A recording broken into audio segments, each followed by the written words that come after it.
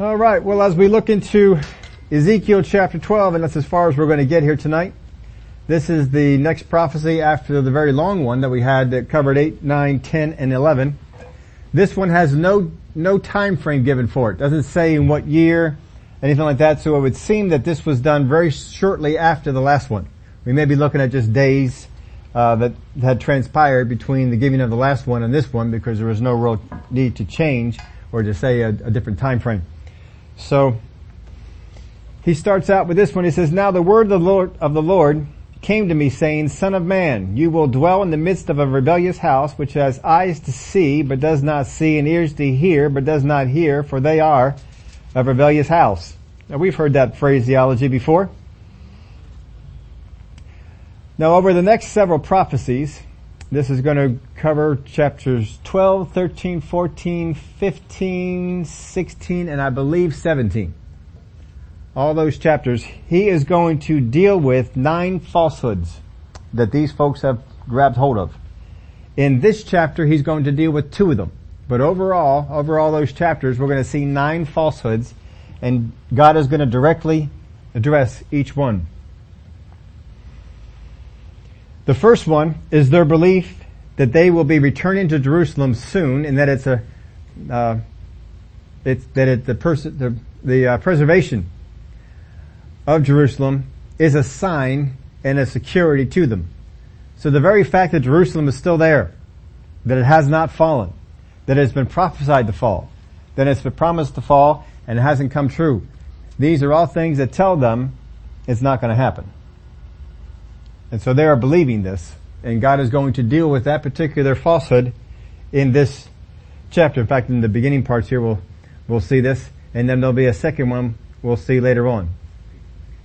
Now, the doom of Jerusalem has been prophesied by Ezekiel and a number of others, but it hasn't come to pass. So they're thinking, I guess it's never gonna. Now, we see the same thing here today. How many times have we heard people talking about the rapture?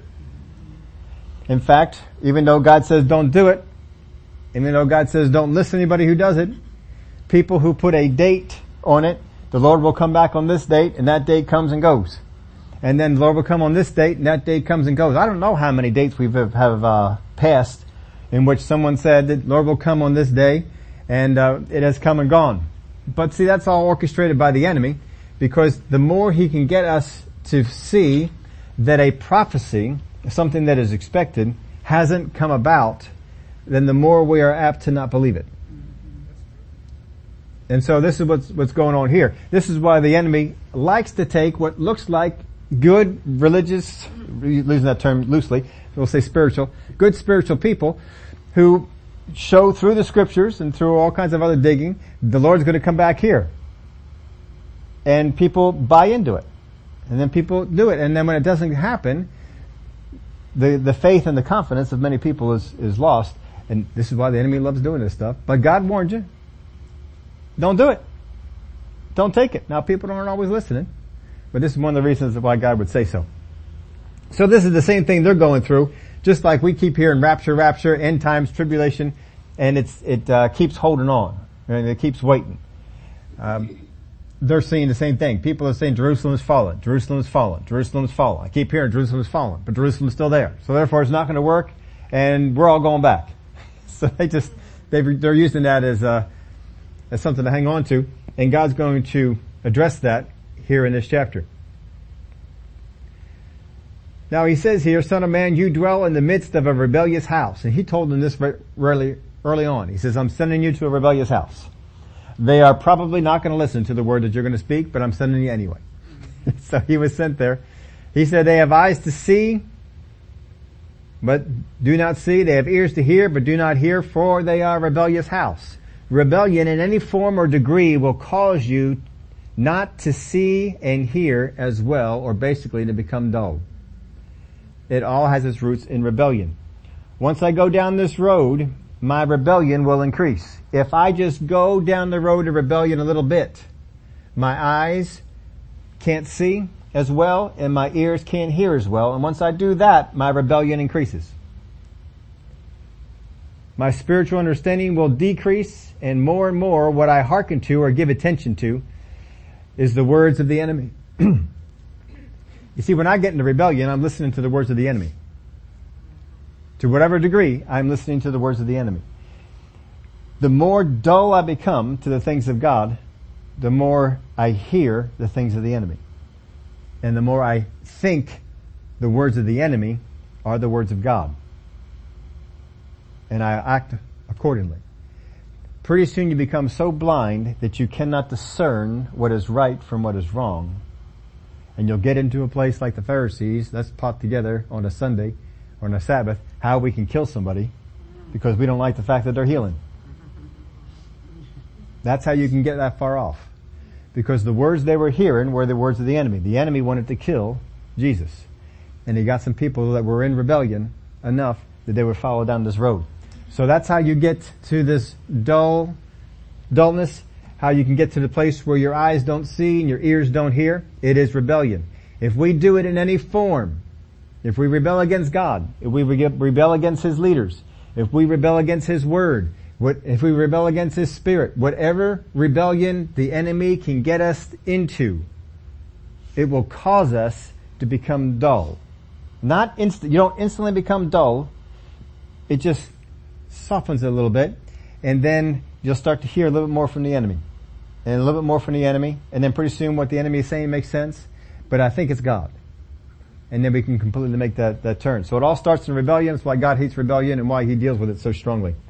Because of the things that can happen from that. Jeremiah chapter 5 verse 21 says this, Hear this now, O foolish people without understanding, who have eyes to see not, and who have ears and hear not.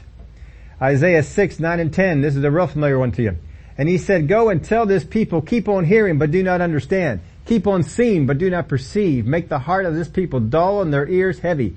And shut their eyes, lest they see with their eyes and hear with their ears and understand with their heart and return and be healed, which Jesus quotes in Matthew chapter 13 through 15.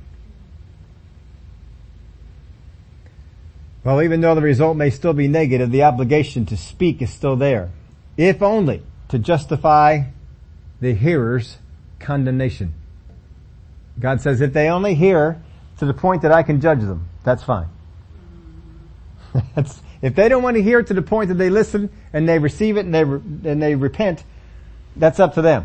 But as long as they hear it and I can bring judgment against them and be righteous, that's fine.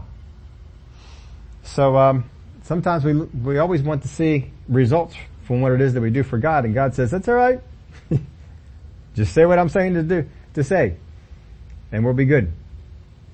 Now this likely refers to how they have responded so far to the words of Ezekiel. So from chapter 1 up through this chapter, how they have responded apparently has not been all that great. Verse 3, Therefore, Son of Man, prepare your belongings for captivity and go into captivity by day in their sight. You shall go from your place into captivity to another place in their sight. It may be they will consider, though they are a rebellious house. So God says, well, it may be. Can you imagine God saying, well, I don't know, it might happen. He is willing to take His guy. He's given him these words. Take these words. You don't never know. They might respond. God's saying, no, they won't, but go out there anyway. It may be that they may consider, though they are a rebellious house. By day you shall bring out your belongings in their sight as though going into captivity, and at evening you shall go in their sight like those who go into captivity. Dig through the wall in their sight and carry your belongings out through it.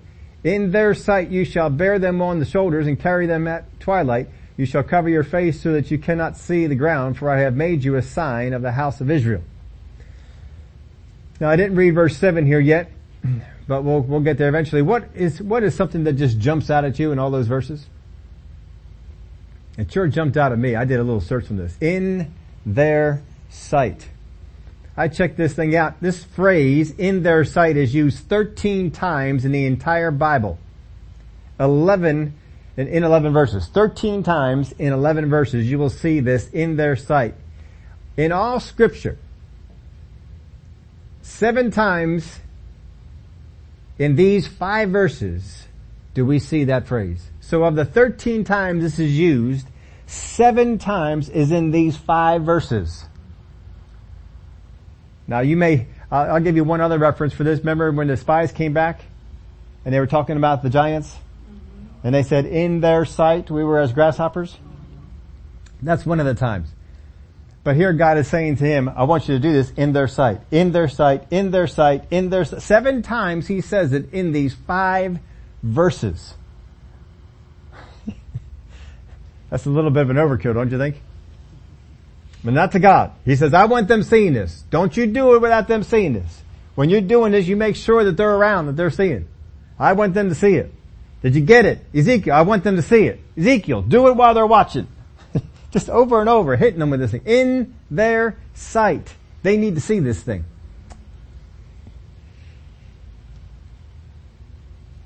So we see this is used a total of 7 times in these 5 verses and 9 total in Ezekiel. Of the 13 uses for this phrase, 9 are in Ezekiel. Now he says to go through the wall. But it doesn't say what wall, does it? It is probably of his house. Because houses have walls. It is not the wall of the city. If it was the wall of the city, the Hebrew word would be different. But for the wall of a house, it would be different than the wall of a city wall. So this particular word being used is probably meaning he's digging through the wall of his house. I don't think he's going to go dig through the neighbor's wall. And he's doing this we know that he has a house. God told him, buy houses, and so he bought one. He has a house. Likely this depicts the attempt by Zedekiah to breach the walls and escape the city. In 2 Kings chapter 25, you'll see the depiction there. Of course, the king's house was on the wall. He could have gone through there. He would have been in big trouble if he would have been digging through any walls of the city. But he was digging through his own wall there, and then acting as if, in a way that this was the city wall, that he was going to breach it and get on through. But in 2 Kings 25, Zedekiah breaches the wall to try and escape. He is caught by the Babylonians, and then, as we covered last time, he was taken over to Riblah, just outside of Jerusalem, where it was prophesied that things would happen, that people would be taken there and killed. He was not killed, but he was blinded. So I did as I was commanded. I brought out my belongings by day as though going into captivity. And at evening I dug through the wall with my hand. I brought them out at twilight and I bore them on my shoulder in their sight. So he was supposed to make a big deal out of this.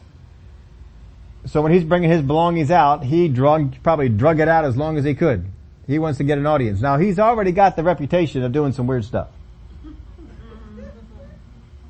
He's known around the place. You know, Ezekiel's doing something again.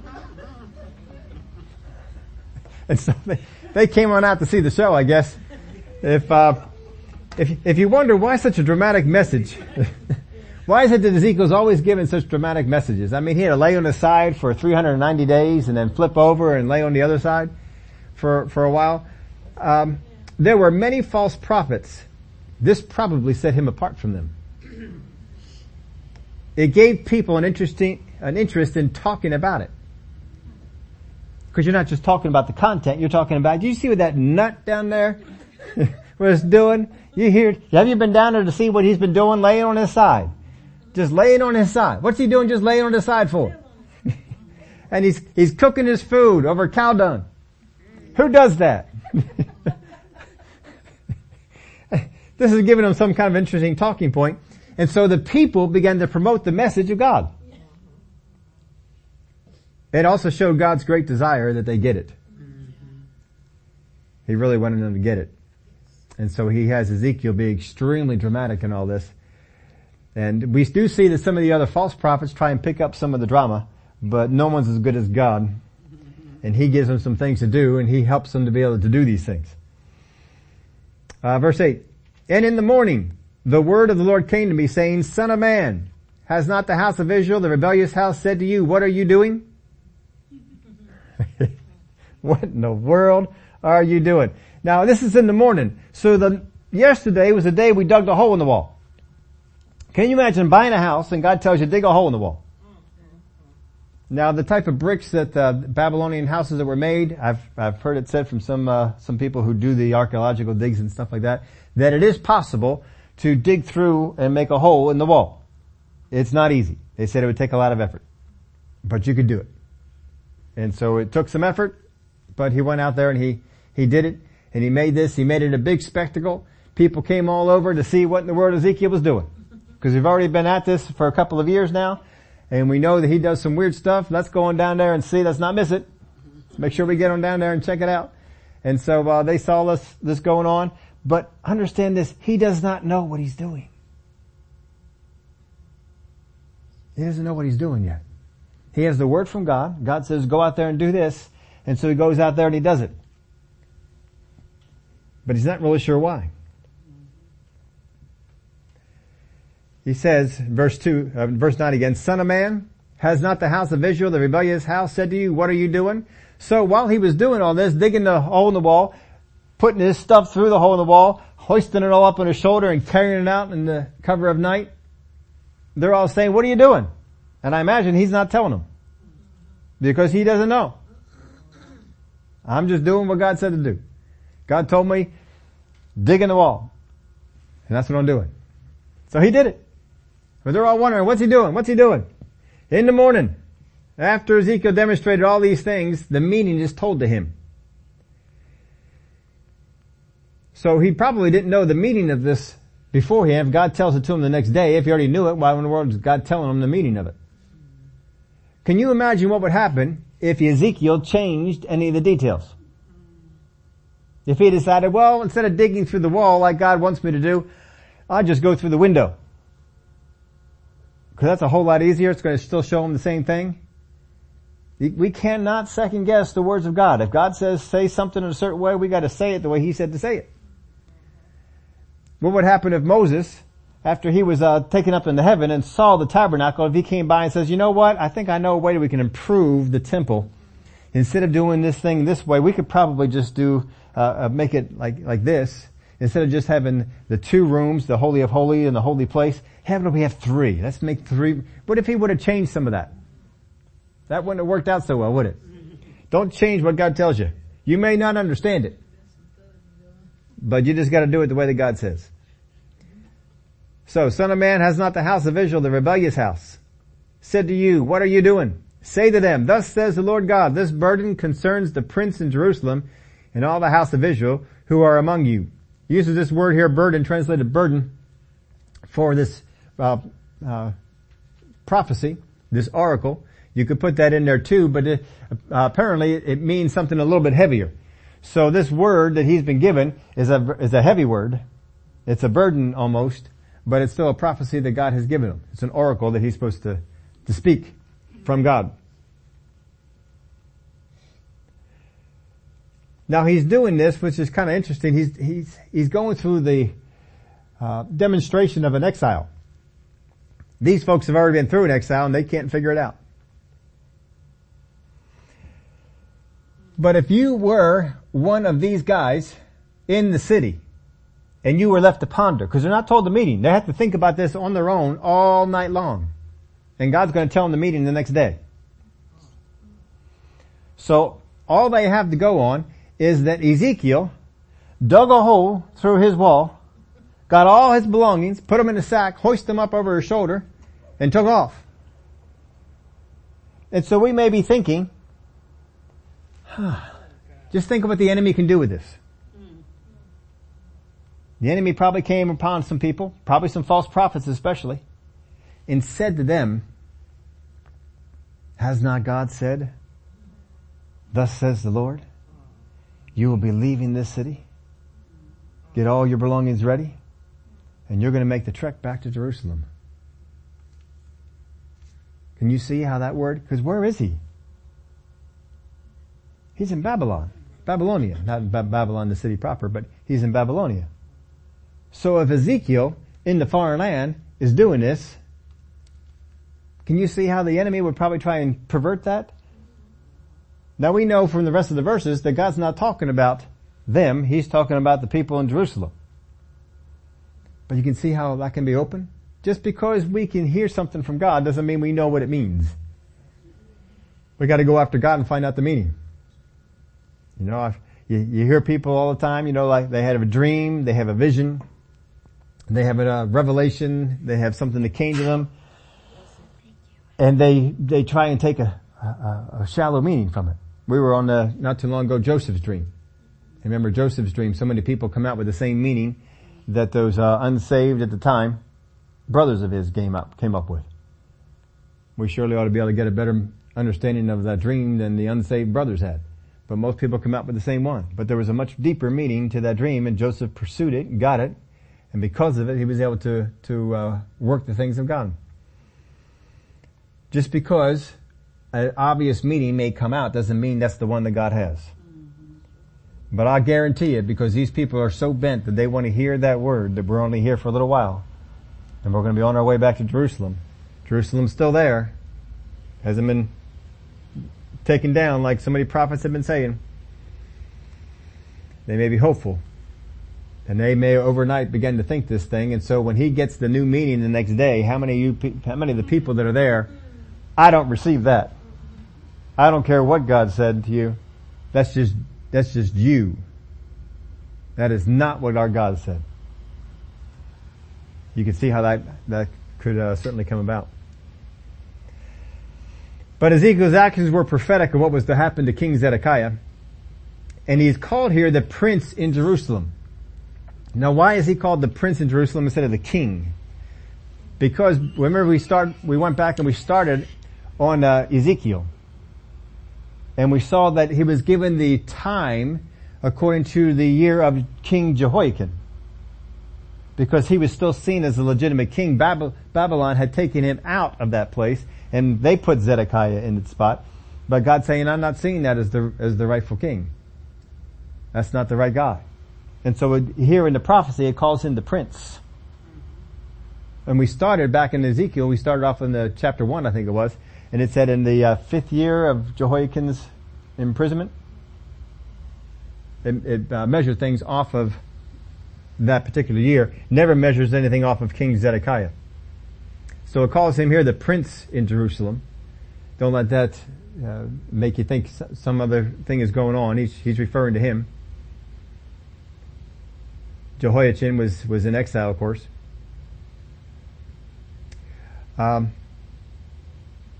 What he is showing here is that there's more people coming. There are more exiles that are coming to join these folks in Babylonia. Verse 11. Say, I am assigned to you, as I have done, so shall it be done to them. They shall be carried away into captivity, and the prince who is among them shall bear his belongings on his shoulder at twilight and go out. And they shall dig through the wall to carry them out through it. He shall cover his face so that he cannot see the ground with his eyes. Now this part here, he shall cover his face. It may indicate that Zedekiah would wear a disguise as he fled so that he wouldn't be recognized as the king.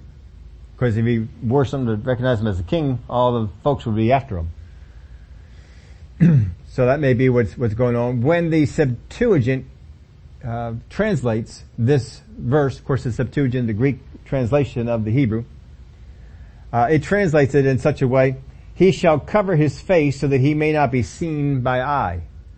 That's how they translate it. So that was the impression that they had of this particular verse, came out in their translation of it. It may also refer to the blinding of Zedekiah. Because you remember when he was taken up to Riblah, he was blinded after his sons were put to death. And in verse, let's go on over to verse 13 before I read the rest of that. I will also spread my net over him, and he shall be caught in my snare. I will bring him to Babylon, to the land of the Chaldeans, yet he shall not see it, though he shall die there.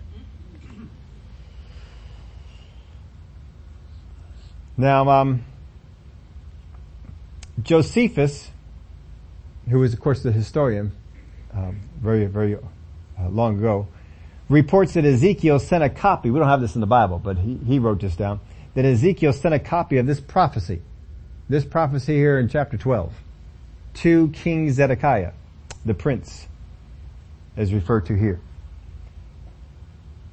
But Zedekiah saw a contradiction between Ezekiel 12 and verse 13 that we just read he shall not see Babylon. And Jeremiah, his prophecy that we read in chapter 24, 8 and 9, declaring that he should be carried to Babylon. So, since Jeremiah said he would be carried to Babylon, and since Ezekiel's prophecy said he shall not see Babylon, he decided to throw both of them out. But if you read again, what he said here in verse 13, I will also spread my net over him, and he shall be caught in my snare. I will bring him to Babylon, to the land of the Chaldeans. He shall not see it, though he shall die there. So both are really saying the same thing. He's going there. Ezekiel adds the part, he will not see it. Because in his prophecy, he's blinded. Or at least from what God says, he's seeing that part. Jeremiah didn't necessarily talk about that part. But since Jeremiah said that he was going to be there, and he just focused in on this part that he shall not see it, well, we're just going to throw all of that out. No, sometimes you got to spend some time with the Word of God. Just because you see a contradiction does not mean there is a contradiction. It just means your understanding of it isn't right. When he says here, I will spread out my net, he is saying that God is against this prince. God himself is against him. You might be able to evade the Babylonians, but you cannot evade God. In Hosea chapter 7 verse 12, just the first part of this verse, where they go, I will spread my net on them, and I will bring them down like birds of the air. That's where we see the net of God referred to other places. When God puts his net against you, you are not getting away. And that's what he's telling them here. Now, this is before Zedekiah falls. This is before Zedekiah makes the flight. So despite having seen this, and it's despite Ezekiel telling him all the details of what's going to happen and how his plan is going to fail, he's still going to do it. Now we're only scratching the surface with Ezekiel. We look at this, there's a lot more details here in Ezekiel than there is in Jeremiah. I was thinking about this, I don't know why it didn't dawn on me this until today. But you remember when we were talking about where we were going to go next, and I said I gave you two choices, Jeremiah and Ezekiel? Didn't dawn on me until today. They're both over the same time period. It's just one perspective from Jerusalem, one's perspective from Babylonia. That was it. So I guess somehow we're supposed to be on this time period of this, because it seems like no matter what, we're going back and forth. So we're going to be going back and forth to Jeremiah a good bit, but we're staying on the Ezekiel side. But this is coming from the Babylonian side. But Ezekiel is getting details about stuff that's going to happen in Jerusalem, and he has no way of seeing it. Now here's what you're going to see with the ministry of Ezekiel. And it starts, the more that you meditate on this book and you see it, you're going to see that this guy is able to press into prophecy like no one else that I've ever seen in Scripture. He starts out with some detail. We're moving into the part where we're getting into greater detail. But he's going to press in and get such detail out of the prophecy. I do not know a single prophet who has the detail that Ezekiel has over things he never sees. It's astounding. But here you're going to see just in this one, here in chapter 12, you're going to be seeing him moving over. He's calling out details. I don't know that he understands them, but he's got the faith to speak them. Even though he can't figure out how this works. It doesn't matter. If God says it to me, I will speak it out the way that God says.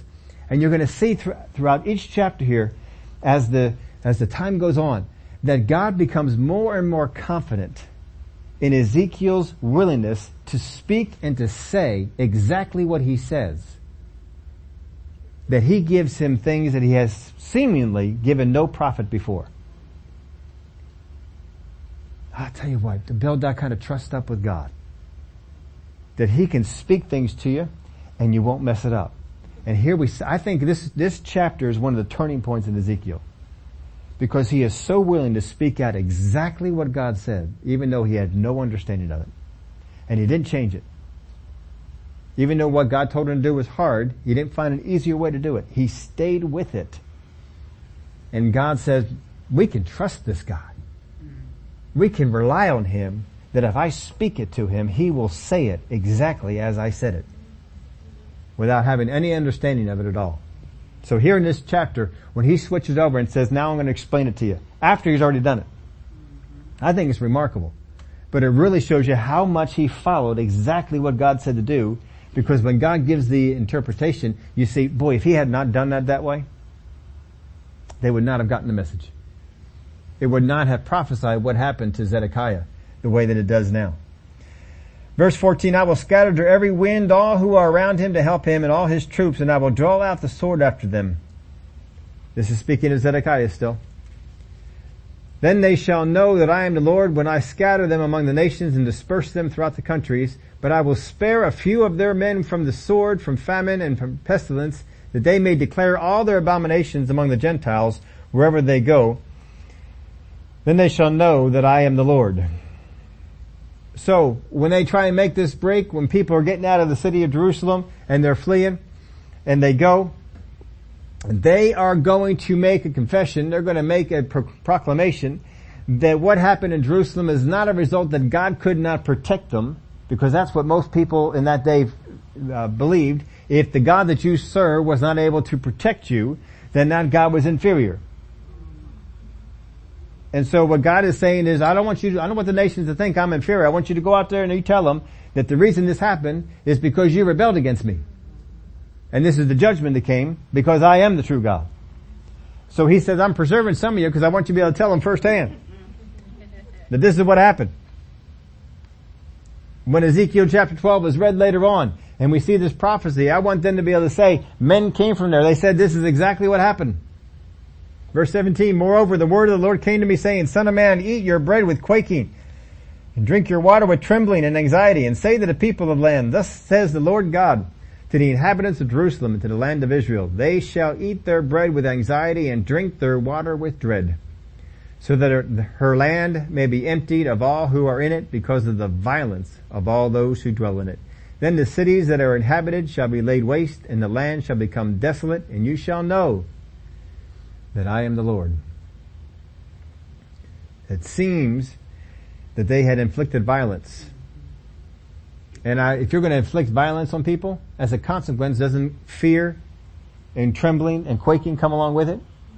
From the people, when you are inflicting violence upon people, don't the people you are inflicting that on, won't they fear and quake because of this violence coming down on them? So God says, you inflicted violence on people, and I'm going to put on you violence, and you're going to be the ones in fear and quaking.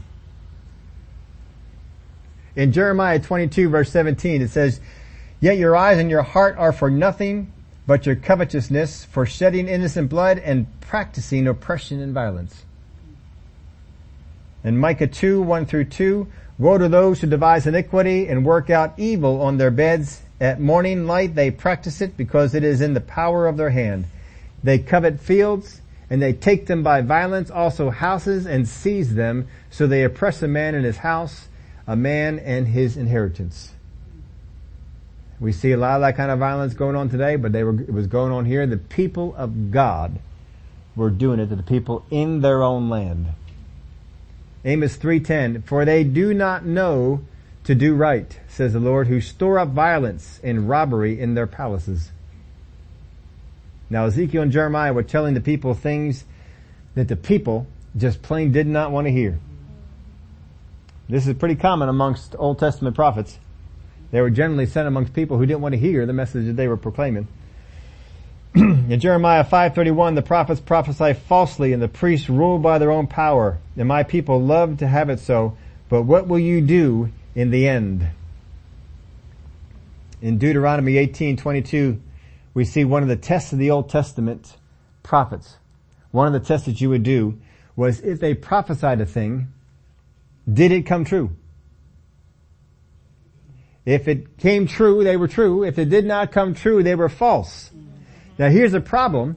Jeremiah and Ezekiel are prophesying something that is for the time ahead. They're not saying it's coming right now. They're saying it's coming soon.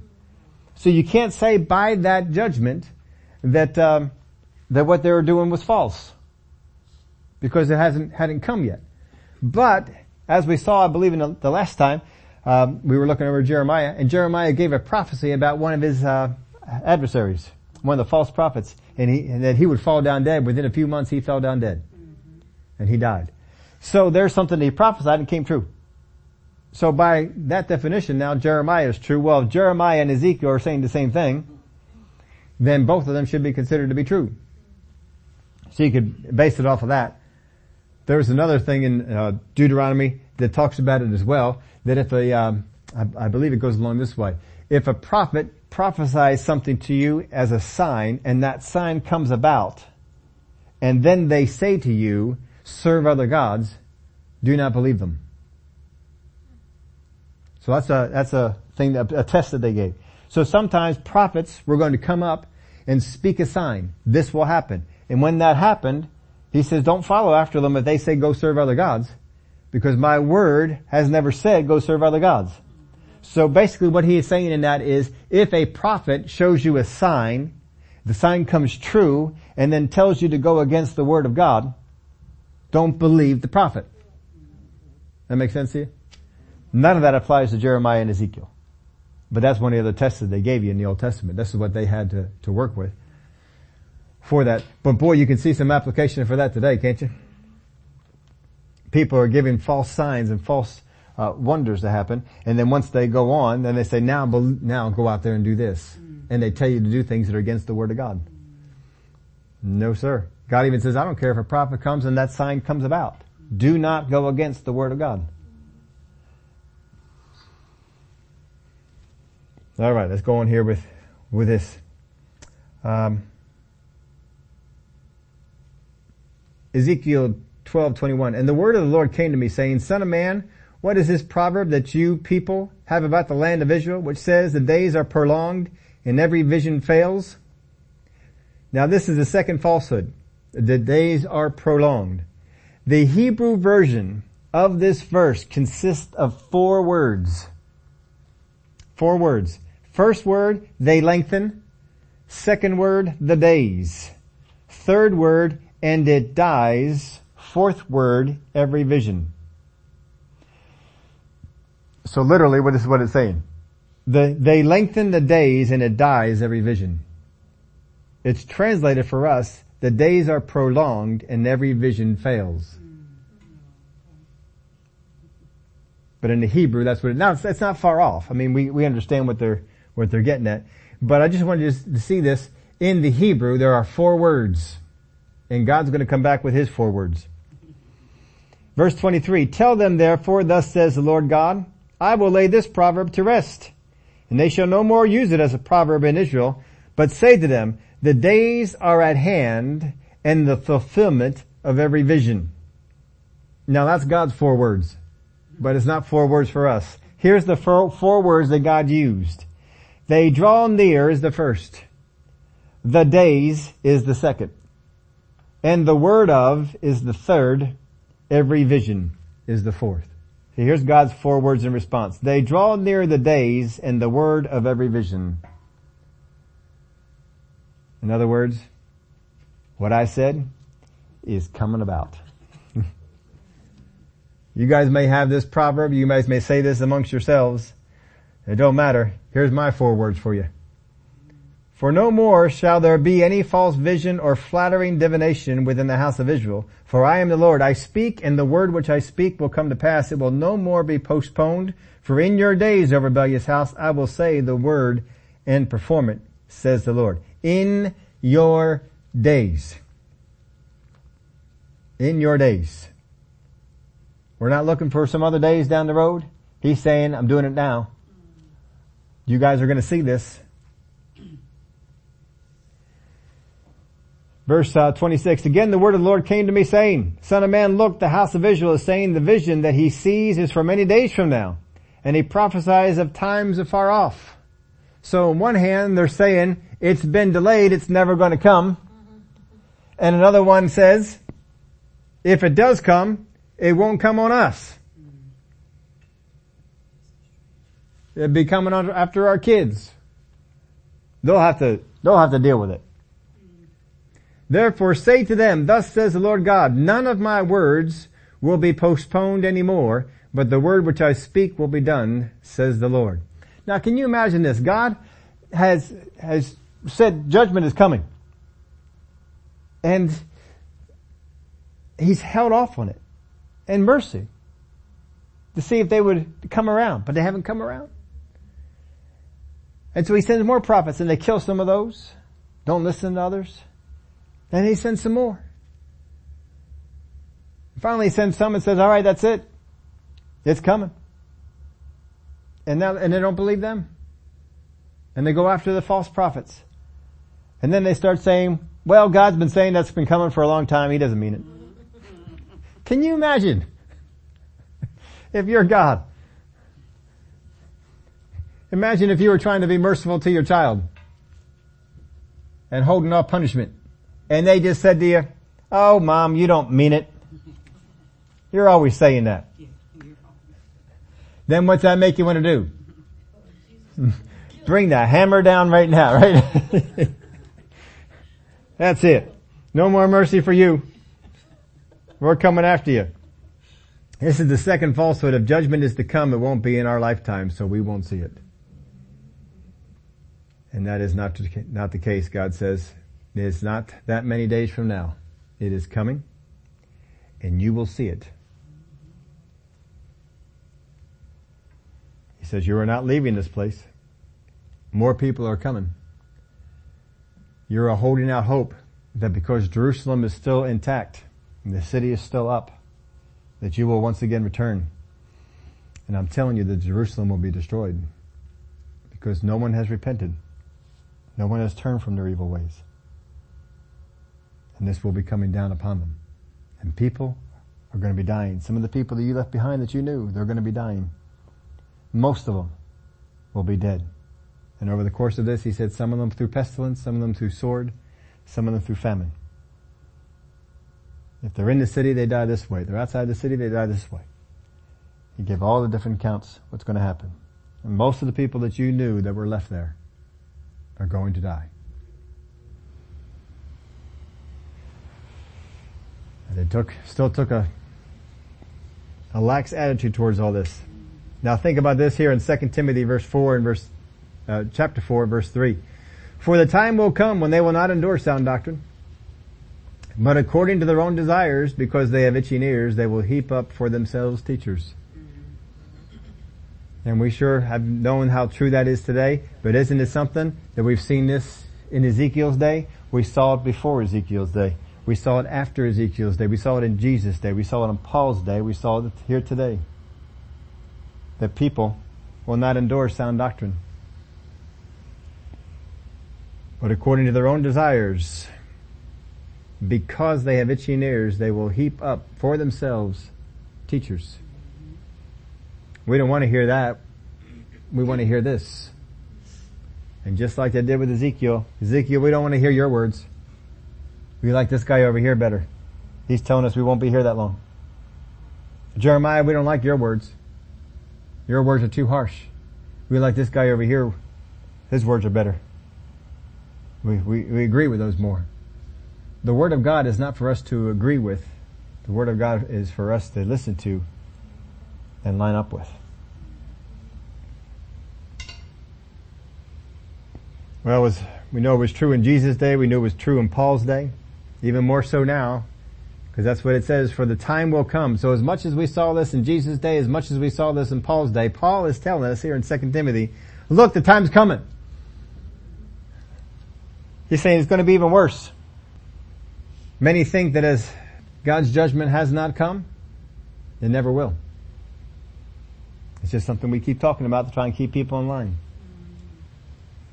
People will come up with cute phrases, just like they had their little 4-word sentence that God came up with his own 4-word sentence to counteract it. I don't care how many cute phrases they all have. Heralded earthly wisdom. It cannot stand and will not negate the words of God. What God has spoken and what God has said to those through his prophets, through his word, those who go against it will come into judgment. And if it's delayed, it's only delayed because of the mercy of God, not because it is not coming. There are those who say there is no judgment coming. There's other people who say that if it does come, it's so far off, we don't need to worry about it. 2 Peter chapter 3 verse 3, knowing this first, that scoffers will come in the last days, walking according to their own lust and saying, where is the promise of his coming? For since the fathers fell asleep, all things continue as they were from the beginning of creation. Nothing's changed.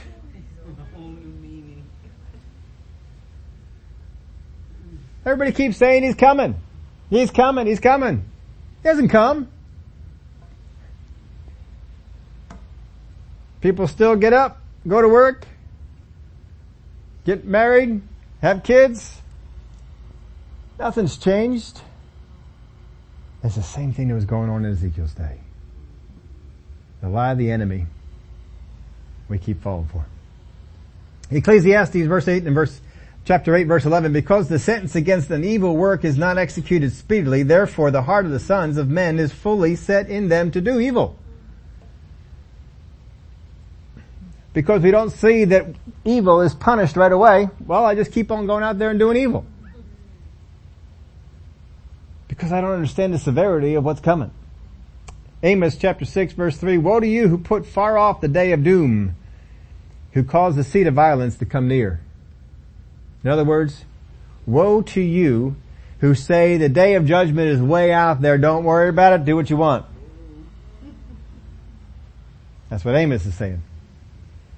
Matthew 44, therefore you also be ready, for the Son of Man is coming at an hour you do not expect, or basically put it this way, don't think he is coming. He is coming at an hour that you do not think he is coming. Isn't that the same thing to what are you saying? He's not coming yet. We got time. Jeremiah, let's read this whole thing. 5:30 and 31. An astonishing and horrible thing has been committed in the land. The prophets prophesy falsely and the priests rule by their own power. And my people love to have it so. But what will you do in the end? The prophets prophesy falsely and the priests rule by their own power. And my people love to have it so.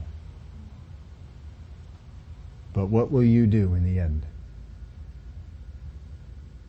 In the end times, it is said that people will become less and less willing to listen, less and less willing to endure it. That they will much prefer to go after a softer gospel, an easier one. And there will be churches who decide we're not going to preach about the coming of the Lord because it's been delayed. We'll just leave that part out. We just won't teach about this anymore.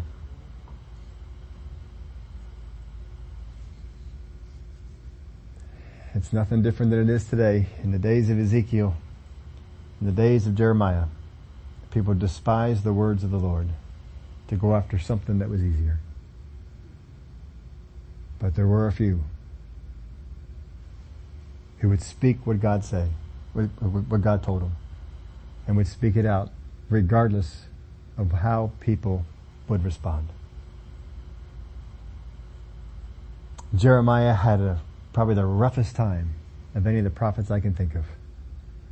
They beat him to get him to be quiet. And he did for a while, but he went after it again. People cannot endure the words of God. But we still speak them, and we still declare them. So here in this day and age, don't ever be quiet about the things of God. We don't need to get the sandwich boards and hang out by the corner and start banging people over the head. But we do need to stand up and declare the things of God. And not be beaten into silence. Be timid, passive with the gospel. But to stand up and say, this is what my God says. And if God said it, then I will declare it with all certainty. I don't care if the rapture, people thought it would happen back in the early 2000s. I don't care that people thought it would happen by this time or this time. It doesn't matter. God said it's coming. And I know it's coming. We live according to what the Word of God declares, what the Word of God says, not what public pressure says to us or decides that we should do. 2 falsehoods have been addressed. There are 7 more to go. These 7 more falsehoods have a lot going on with what we face today. And so we'll look to investigate each one of those. Father, we thank you for your word. Thank you for the obedience of men like Ezekiel. who would hear what you would say and honored that word that you spoke so reverently, that they were careful to demonstrate and to do everything that you said, so that all the people would see. Even though Ezekiel did not have all the understanding of what he was doing in digging the hole, carrying his belongings, he did it exactly as you said. And when you spoke the meeting, what he did made perfect sense.